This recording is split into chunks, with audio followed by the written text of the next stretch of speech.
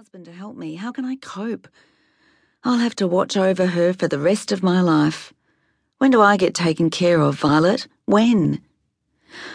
I wasn't supposed to be listening. I was supposed to be playing next door, but I was hiding. And I was listening to Mum talk to Auntie Vi, who lived in London. I used to be good at hiding. I could stay quiet for a long time. When I was quiet, I would hear lots of things I wasn't supposed to hear. That's how I knew that Mum wasn't fine with me being at the bottom of the class. I know, Violet, I'm not saying I've given up on her, but she's always going to be a little different, isn't she? I mean, she's nearly 8 now, and the other children are already starting to notice it. I know that there's nothing you can do.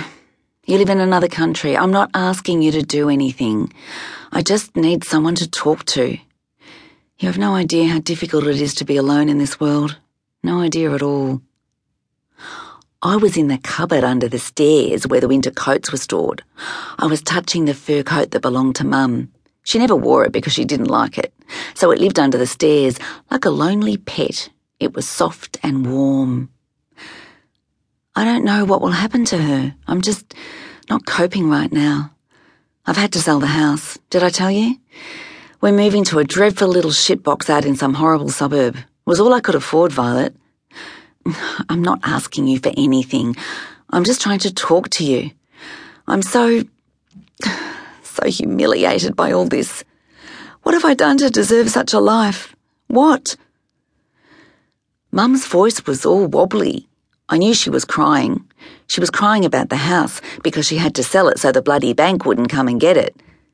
Back then, I thought the bloody bank was a giant who could lift up our whole house with one hand and take it away. At night, I had dreams about being crushed in the bloody bank's giant fingers. I had hidden my most special toys behind my chest of drawers. When the bloody bank took the house, I was going to grab them and jump out of the front door. Under the stairs, I patted Mum's lonely pet fur coat and thought about hiding it as well. Now I know that a bank is just a building where you keep your money. I was afraid the bloody bank would take everything away, but I wasn't sad to be moving. I wanted to leave the big house more than anything in the world.